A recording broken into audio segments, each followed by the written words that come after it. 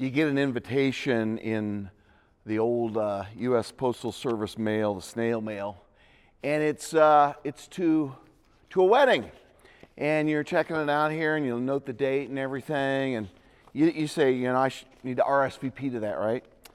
And then another day or two comes by, and you get another invitation, and maybe this one comes in the post office way, the old snail mail, or maybe it comes email or through messenger or whatever, text, whatever it might be, and you find out they're on the same day. And now you got a problem. Because, you have all these kind of emotions that go through your mind. Okay, I'd like to go to this one, but I'd also like to go to this one. Or maybe I need to go to this one, but I'd really prefer to go to this one. Or maybe I'll be expected, or I'd really enjoy. And you're kind of going back and forth in your mind. And, a lot of us, a lot of people have this emotion of, or this experience of FOMO, fear of missing out. So you don't want to really commit. You just kind of keep it out there. You just kind of, I'm just going to wait on this. I don't know which one I'm going to do. So then you wait, and finally you have to make the call. And so then you make the call, and then you regret it. And then you go back and forth. You cancel that one. You go, and it's really tough, these competing invitations. And sometimes you get it through social media. Sometimes you see something pop up. Or an event's coming, or a concert, or something that you really enjoy doing, an art festival. I don't know what it might be, but there's stuff you want to do, and there's these competing invitations. Come. You're invited. Be a part with us. We'd love to have you be a part of this. We'd be honored by your presence. Sometimes it's formal stuff, sometimes it's informal stuff, but it's constantly happening. You're getting these competing invitations. I had a friend of mine, and he's about my age, and he talked about way back when he was a college student, and he was getting ready to graduate, and he was thinking about all these possible internships. It was his last year, and he was thinking about graduation, and there was another friend of his. She came and she said, I got this incredible invitation. I'm going to take it, and it's with this startup, and he's thinking, that just doesn't sound real stable, and she says, no, I'm going to take it. And he goes, well, fine. He had that opportunity. He said, yeah, I'm going to stay away. She took that invitation. She responded to it. She took the internship. Internship ended up being with a young entrepreneur named Bill Gates. And she got in on the ground floor with Bill Gates, and she became one of the main leaders in his company. And she's now retired and owns several homes and so forth. And my friend says, what if I'd accepted that invitation? Was that a good thing or a bad? All those things. And we're facing those. We're like, what's the long-term consequence of this? And today I want to talk to you about making good decisions when you have these competing invitations to your life. And I'm calling this better decisions, fewer regrets. What if your life could be, when you make a decision, this is going to be good. And you respond to invitations, you respond to opportunities in such a way that you live life more fully. You live life more spiritually minded. It's fulfilling, it's a blessing, it's encouraging. And you live life with fewer regrets. You look back and you don't say, I wish I'd done that instead. I wish I would not have done that. I wish I would have decided that. I wish I would not have chosen that. What if you could get to a place where you made better decisions and had fewer regrets? That's what we're going to talk about today. And guys, this is just one. We're going to walk our way through, really, the entire book of Proverbs is about this. Is about, from here on out, 9 all the way down to 30, chapter 31, is about better decisions, fewer regrets. And it's about having boundless wisdom. Wisdom that is not bounded by time and space, but by eternity, and God himself pouring that wisdom into our lives. The truth is, you and I are constantly receiving invitations to opportunities. Some toward wise, others would be unwise. We're receiving invitations to do good, and we're receiving invitations to do wrong, to do evil. We're receiving invitations to something that's eternal and lasting and impactful, and there's others to temporary and offering short-term pleasures and gains. We're offered opportunities and invitations to things that are thoughtful and meaningful and truly satisfying long-term, and others that are shallow, but in the short run, pretty fun. How do you weigh those out? How do you understand this? And today we come to Proverbs chapter 9. And we're going to learn that our daily decisions determine sometimes our entire lifetime direction. Our daily decisions eventually end up determining the direction of our entire lives. Check out these two just came to me. Here's one. Woman's contemplating, should I get in the ocean or not? The sign is shark-sighted today. Enter water at your own risk. Okay, she's got a decision to make. What's the wise one and what's the unwise one? Here's another one. The monkey is just thinking about taking his stick and hitting the lion. He's got a choice to make. And his decision may determine the entire outcome of his entire life. Okay, seriously, Proverbs 9, back to it, is the pivot point of the entire book of Proverbs. Because up to this point, we've been getting these pictures of wisdom. We've been getting a father talking to his son. We get this personification of the concept of wisdom, which is this woman who represents wisdom like the Statue of Liberty. And instead of liberty, it's wisdom. And she's calling upon us to hear her. And she's a representative of God's wisdom and God's goodness and God's discernment and God's understanding. Now, we're going to come to Proverbs chapter 9 because it's the end of the opening section, and then chapter 10 next weekend is Proverbs chapter 10 begins this long series of collection of, some people think, random words of wisdom, like little proverbs, little sayings, little anecdotal thoughts, little tweets, the Lord's tweets. And how are we to process all of those? Well, this is the writer of Proverbs, Solomon's last moment. It's the last moment to kind of set the stage for all the Proverbs that are to follow. So we need to listen carefully to what he is saying here, all right? And to get us started, I want to give you, which I don't so often do, I want to give you the poetic structure of this chapter. Yeah, you can tell your friends at work on Monday, hey, I learned about the poetic structure of the book of Proverbs. Okay, check it out here, all right? So here it is. This chapter is going to be interesting because it's going to unfold for us. And what it has in this chapter, I'm going to make a big, huge, big circle. And this chapter is going to be made up of two competing invitations. And in the center of the chapter is going to be kind of the meat of the meaning of this passage. So the core teaching of the passage. So what we're going to see here is interesting. We're going to see two competing invitations. The first invitation we're going to see is to wisdom, an invitation to wisdom. And that's going to be the first part that we'll look at. The ending of the chapter is going to be a competing invitation from folly. Okay? Another personification of a woman who is calling out to us, inviting us. Her name is folly or insanity or madness. Stupidity, it's sometimes even translated. And in the middle part of this, we're going to hear important things. We're going to learn about kind of our posture. That's this point. We're going to learn this.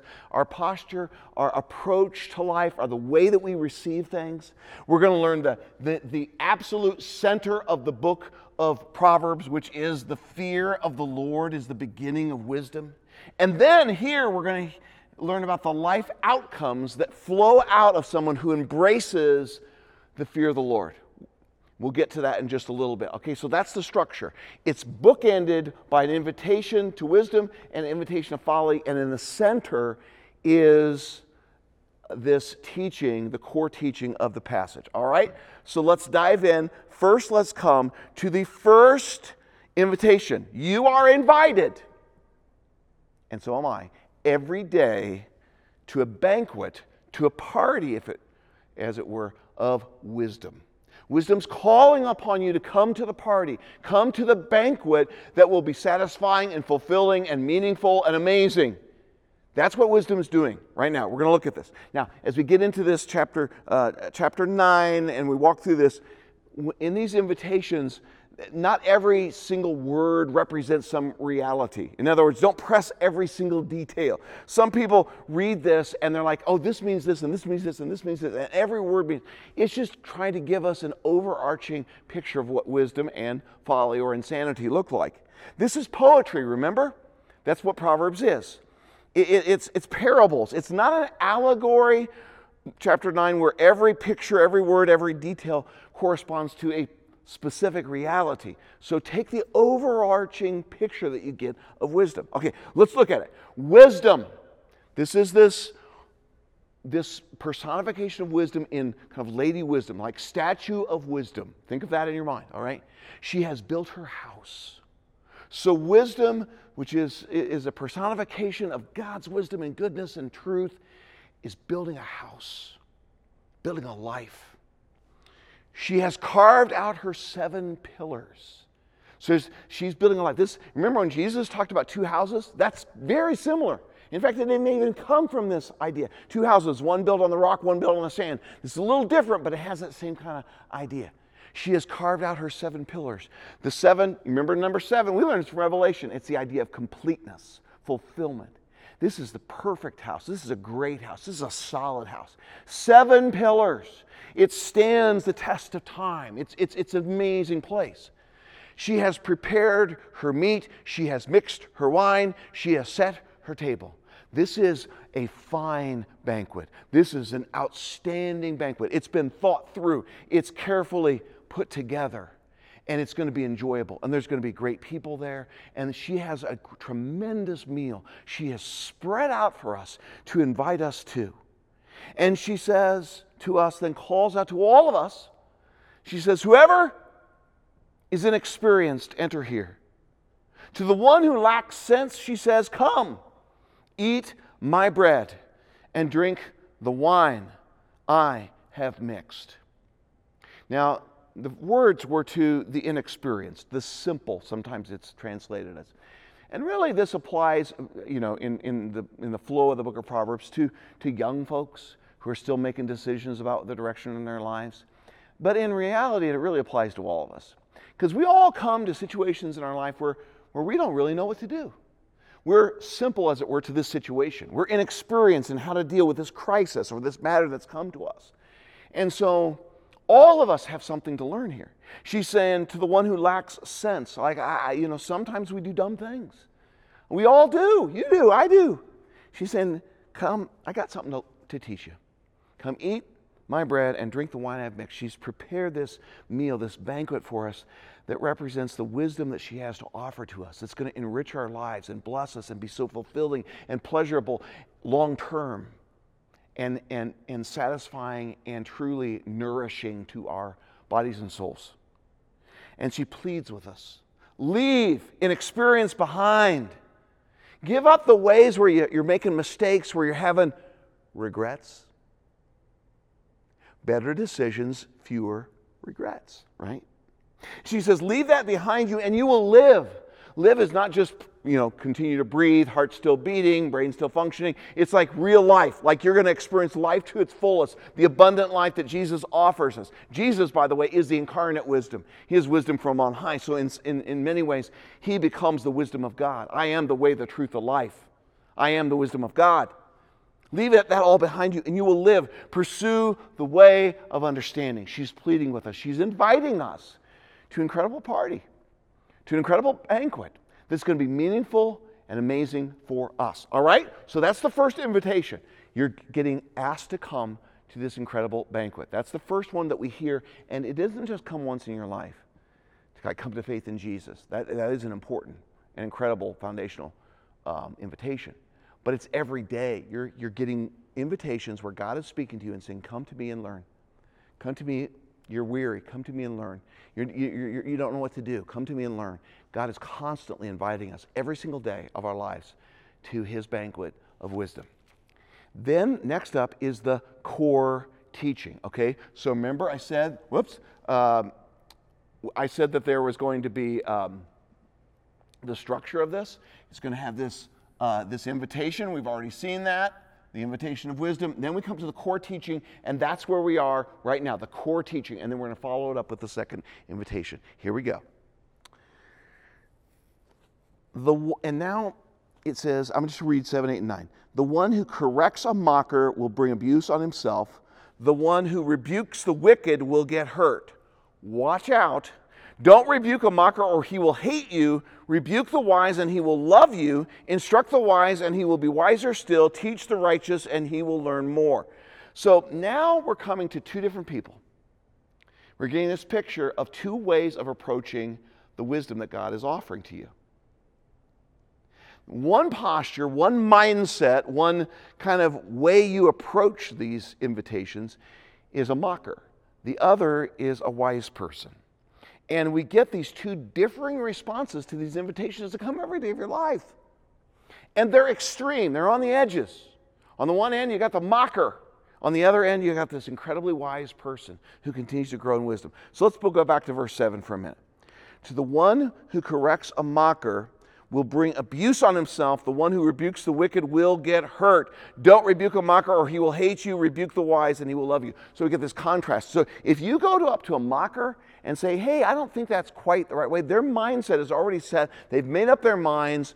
The mocker is the most kind of set in their ways of all the fools of the book of Proverbs. You start out simple, then you go to unwise, and then you go to a fool, and then you go to someone who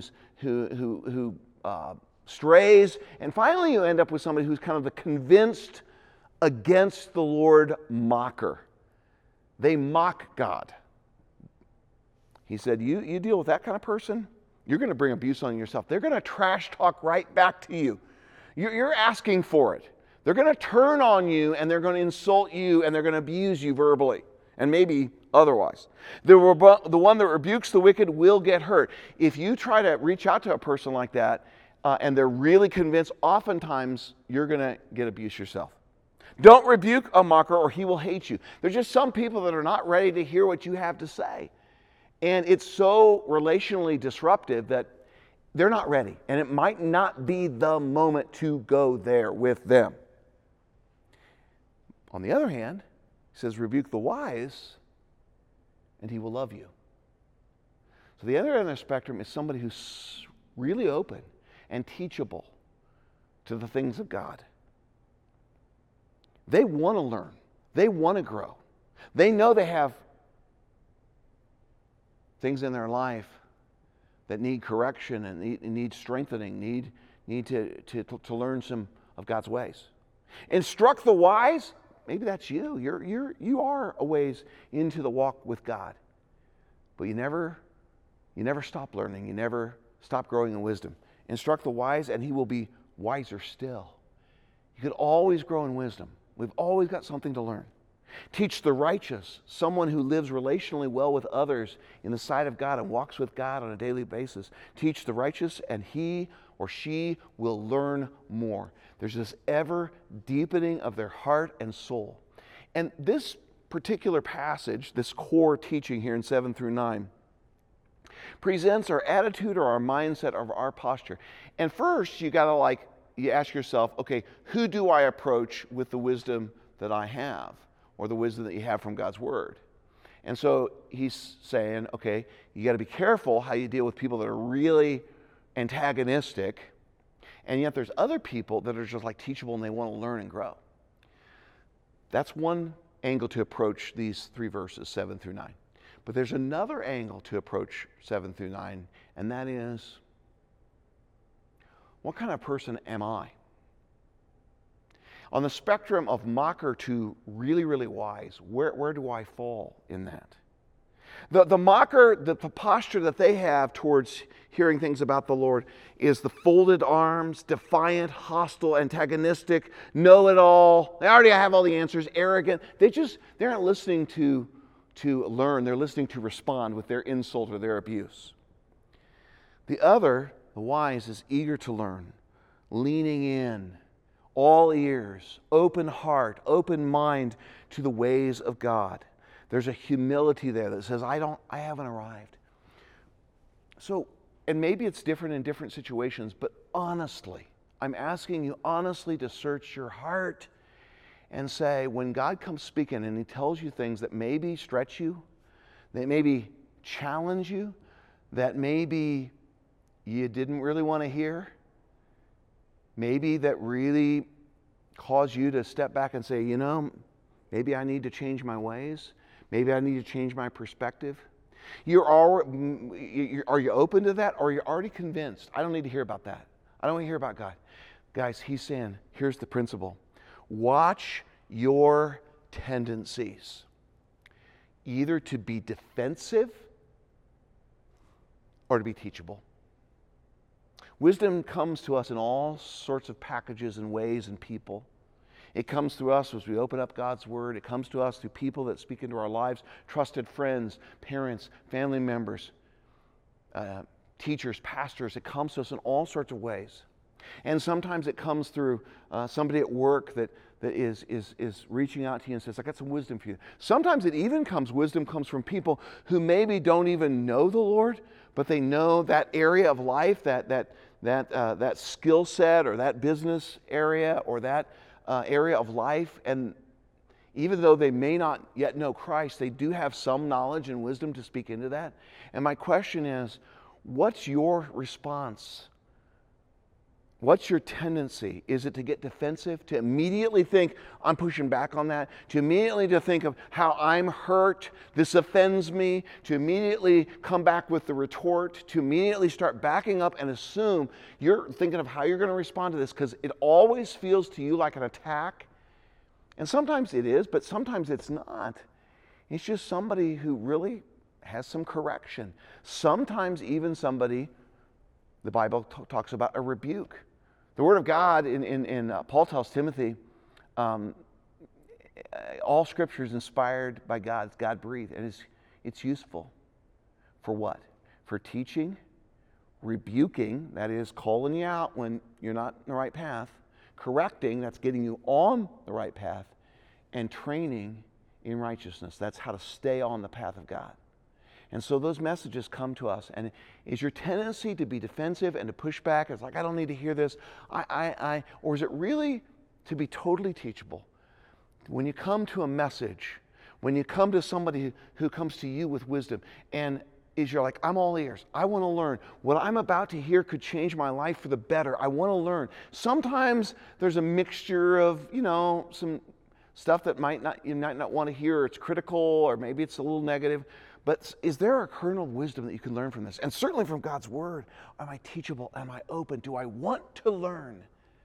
This is the most, perhaps the most important trait that Proverbs drills into us, especially in chapter 9. There's an invitation given to you for wisdom. And is your posture to be defensive and to push back, or to be know-it-all and arrogant? Or is your posture, your approach, your mindset, your tendency to say, I welcome it. I want to hear constructive criticism. I want to hear what God speaks to me. All right? That's what we're talking about. Then it comes to the very center of the teaching of the book of Proverbs, and that is verse 10. The fear of the Lord is the beginning of wisdom. The fear of the Lord. Remember what we said about the fear of the Lord? It means to take God seriously by consistently saying yes to Him.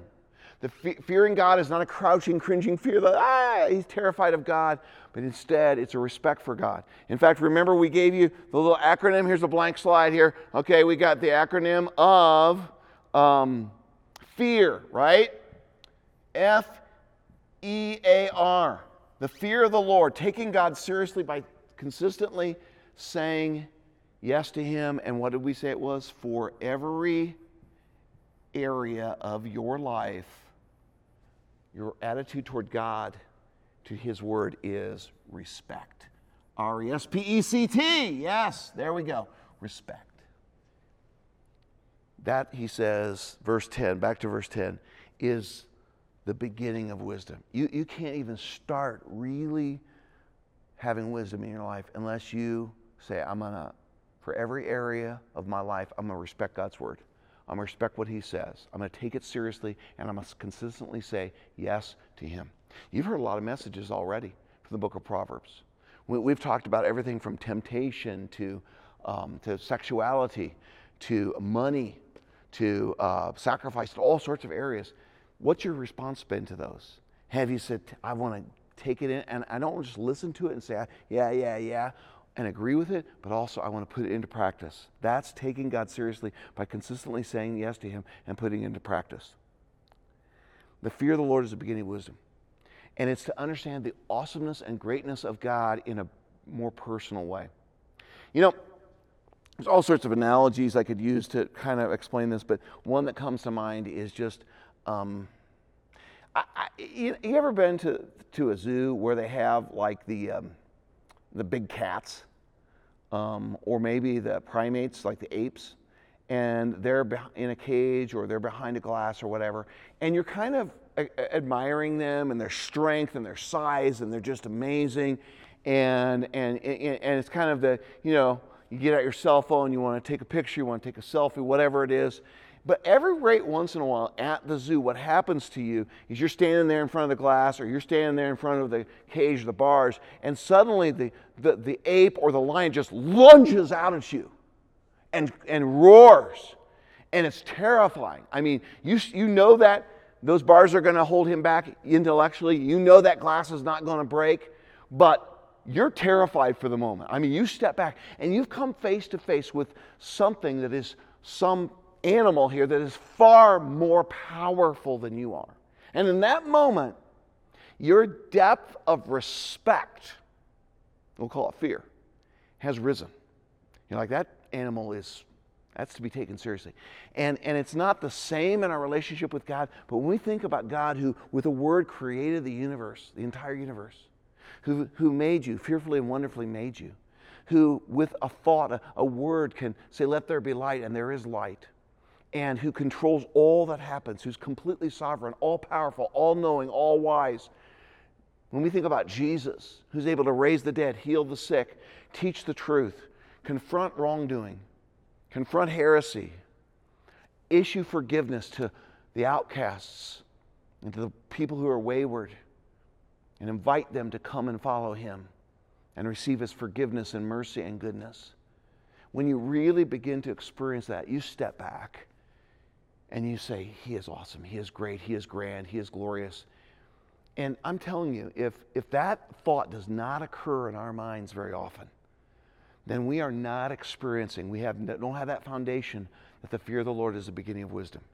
If you're not regularly contemplating the incredible sovereignty of God, the power of God, the wisdom of God, the goodness of God, the truth of God, the justice of God, the promise of God, and it doesn't sometimes just captivate you, your respect, your love, your worship, then there's a place you need to go. The fear of the Lord is the beginning of wisdom, and the knowledge of the Holy One is understanding. If you really want to understand life, and you want to live your life with better decisions and fewer regrets, then here's where you start. He comes back to it over and over again. It's your relationship with God and with Jesus Christ that completely orients you to the rest of your life. And if you're trying to make better decisions with fewer regrets, and you're leaving out that aspect, that's not a serious part of your life, then you're going to miss out. You're going to have a life with worse, not as good of decisions, and more regrets. Because the fear of the Lord, that consistently saying yes to Him, taking Him seriously, is the foundation of your life. It's the center around everything else revolves. That relationship with God becomes your first impulse, not your last resort. That relationship with God of worship and obedience becomes the true north, the compass that directs the entire course of your life, and it becomes the map by which you navigate through all the decisions that you have to make. That's what I'm saying, is that has to be the very center. That's why in the poetic structure of Proverbs chapter 9, the poetry, verse 10 is right in the middle, because everything else revolves around my relationship, your relationship with Jesus Christ. Now turn to verse 11 and verse 12. These will be the last words of wisdom in the book of Proverbs. Not the last bit of wisdom that we will receive, but as wisdom personified as this woman of grace and power and strength and knowledge, like the statue of wisdom, it's the last words that she's going to speak to us, representing God and His truth and His message and His word. She's saying, listen to me and listen to the invitation that I'm giving to you. Verse 11, for by me your days will be many. You're going to avoid the things that cause you to have regrets. You're going to avoid the things that are going to cause you some really bad decisions that in some cases could actually cost you your life. And then she says, for by me your days will be many and years will be added to your life. Literally, it says, for years of life will be added to you. And I like that phrasing of it a little bit better, because it's not just, does include, years that are added, but it's years of life will be added to you. There's more life. There's better decisions, fewer regrets. There's more abundance in your life. There's more satisfaction, more fulfillment. Doesn't mean you're not going to have hardships. Doesn't mean you're not going to have temptations. Doesn't mean they're going is going to get really rough sometimes. But over the long term and into eternity, God's going to add life to those years. Years of life will be added to you. And then there's just a word to the wise here. Verse 12, literally. If you are wise, you're wise for your own benefit. This is actually going to help you. This is going to make a difference for you. It's not pleasing mom and dad. It's not trying to, do what I'm telling you. It's not ultimately, yes, it has blessings to many other people and your neighbors and your family in amazing ways, but wisdom is pleading with you. If you're wise for your own benefit. This is going to be good for your life. If you consistently follow Jesus, it's going to be for your own benefit. He promises us, come follow me. I've come that you might have life and have it abundantly. That's what we're saying. And then they said, if you mock, you alone will bear the consequences. And what Lady Wisdom is saying to us is here, if you say, I don't want to hear it, and you turn against God, or you push back, and by the way, this isn't a once-for-all decision. This is an everyday thing. You're getting invitations to both wisdom and folly, insanity. You alone will bear the consequences. In other words, ultimately, this is going to hurt you. This is not going to be good for you.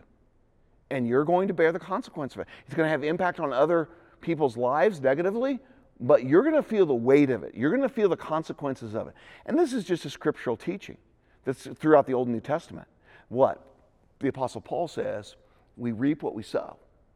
If you sow to destruction, you'll reap destruction. If you sow to the Spirit, you'll reap eternal life, which isn't just length of days, but it's the quality of life that we have. It's just that simple. So what he's pleading with us, Solomon is, in chapter 9, is think through the long-term outcomes of your life decisions.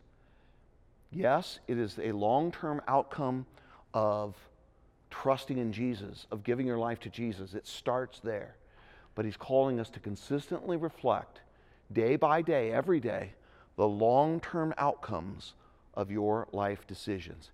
And if we consistently stay in the Word of God, if we consistently listen to wisdom, who gives invitations to us every day, it's going to have better outcomes, better decisions, fewer regrets.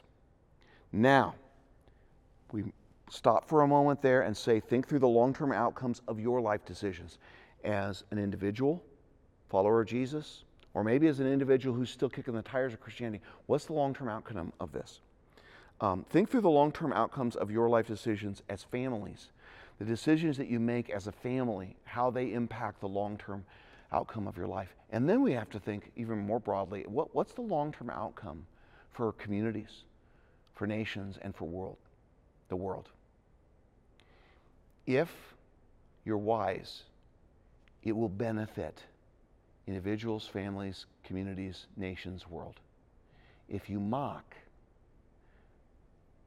individuals, families, communities, nations, world will reap the consequences. Think about it, seriously. And then we come to the end of the passage where I told there are 2 invitations. Now we get an invitation.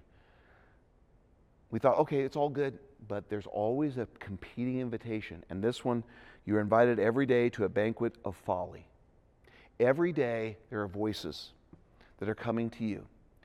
I mean, they're constantly coming at us through social media, through all the forms of media, through individuals who are speaking into our ears, through just the culture that we live in, that constantly inviting us to folly, to madness, to insanity, to anti-God, to things that are not His ways. Constantly we're facing these. And you can't open up your phone when you don't get an invitation to folly, to madness, to insanity, to something that's ultimately going to harm you. Constantly happening. So you have to realize you're not just getting one invitation and it's a yes or no. You're getting 2 invitations and you have to make a decision. Excuse me. You can't just say, well, I'll just hold out on that because I'm fear of missing out. No, you got to make a commitment. You got to respond to this. So let's look at this everyday invitation to folly in the rest of the passage very quickly. Folly's, her words and messages are very, very close to the message of Lady Wisdom. They're almost the same in parts. They're almost identical words. So she uses the same words and just twists them slightly and then adds some extras. And then this is how folly, madness, insanity works. It sounds good. It's very imitative of wisdom, but it's only half true. It mixes in other elements that are untrue, false, destructive, and harmful. But because they're so close to the wisdom that is presented in God's Word, the wisdom of the world, the wisdom of the Word, they're so close sometimes, it takes a discerning heart to really listen to them carefully. And they are especially, Lady Folly, the woman who is representing folly, are especially appealing and deceptive to people who lack experience in making decisions. So this goes to all ages, but especially to those who are maybe younger or who are not as far along the path. And it's for people like myself who have a few more years and a few more roads behind, miles on the road. But there's still some time when I just enter into the cultural moment, what the culture is saying, and it's get angry, get even, get revenge, be, what you want to be. Here's what it says about Folly, her invitation. Folly is a rowdy woman. She's having a good time. She's fun to be around. She's rowdy. She's kind of loud and kind of abrasive, but there's some appeal to her. She's gullible. The word gullible means to be clueless. It just really doesn't know. She knows nothing. Doesn't mean she doesn't know the ways of the world, but in terms of true spiritual depth, she's clueless. The spiritual life is a foreign concept to the invitation that she gives, which we hear all the time. Remember in Revelation when we said 666? Not God, not God, not God, not perfect, not perfect, not perfect. Fake, fake, fake. She's that. She's fake, fake, fake. She's fake wisdom. She has no real values. She is cut off from God. She is on her own, adrift, and just making up as best she knows how to say, come follow me.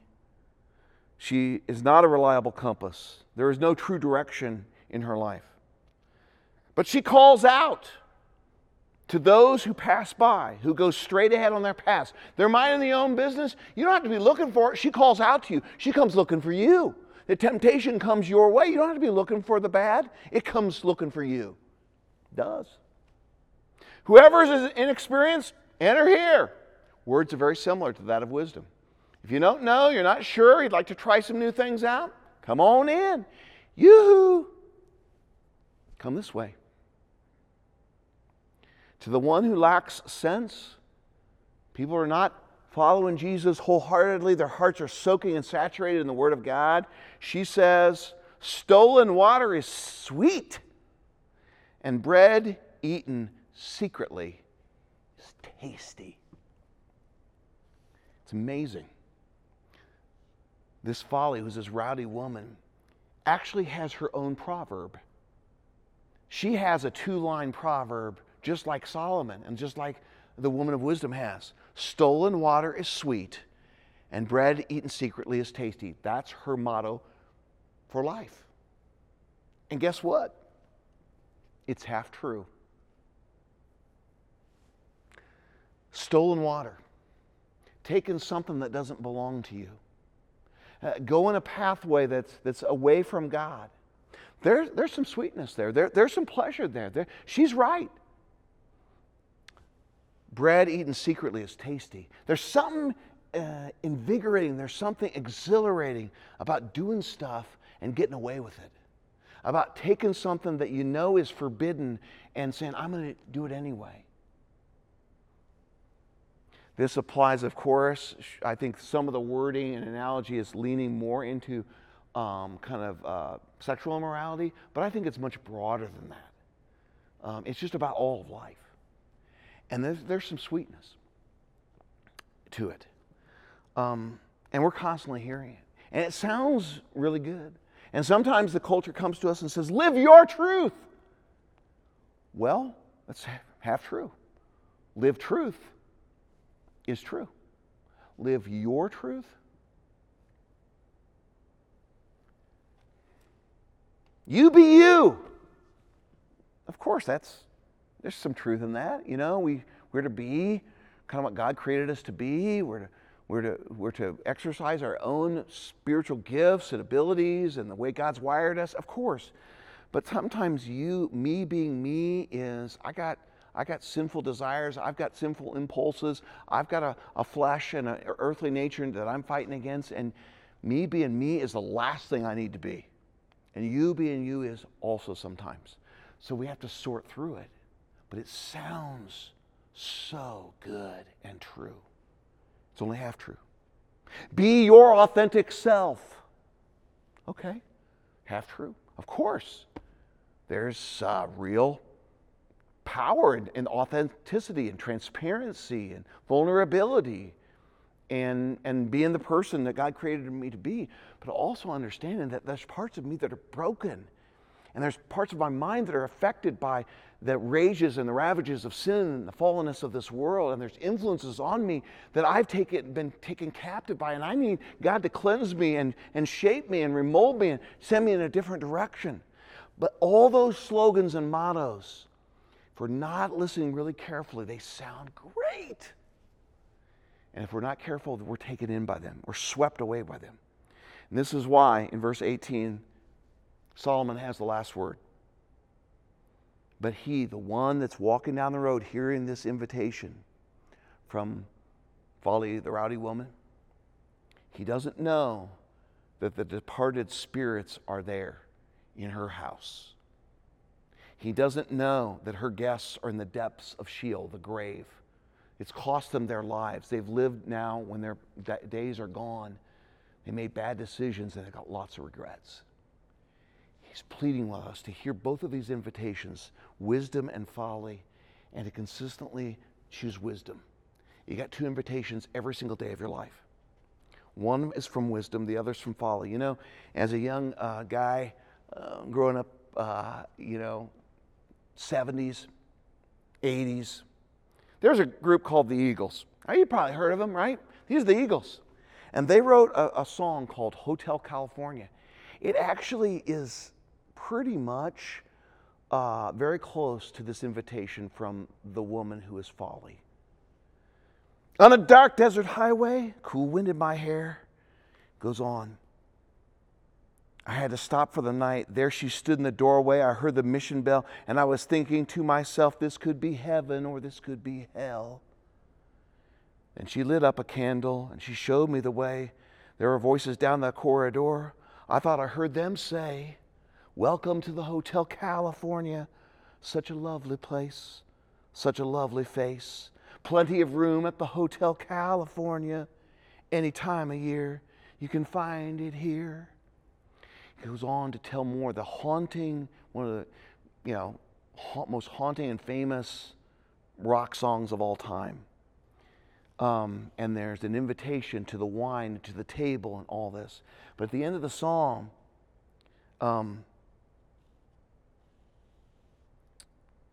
he says, the last thing I remember, I was running for the door. I had to find the passage back to the place I was before. Relax, said the night man. We are programmed to receive.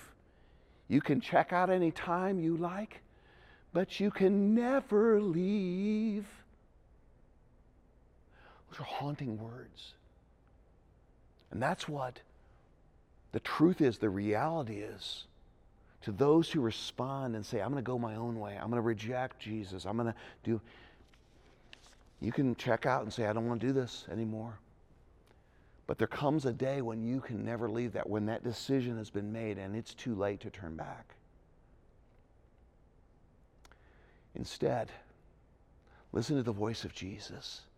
Instead, listen to the voice of Jesus who offers you life now, life abundantly, life eternal, life everlasting, with difficulties and challenges and hardships and soul challenging decisions that I have to make, and hardships and persecution sometimes, but in the end it is so worth it.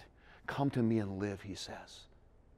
Father in heaven, thank you for this incredibly powerful passage that we have encountered here in Proverbs chapter 9, the whole pivot point of the rest of the book of Proverbs. Help us, O God, every day as we hear the voice of wisdom, the invitation to wisdom, and every day as we hear the invitation to folly, to madness, to insanity, to choose wisely, to choose wisdom, to choose Jesus. And everybody agreed and said, amen. God bless you guys.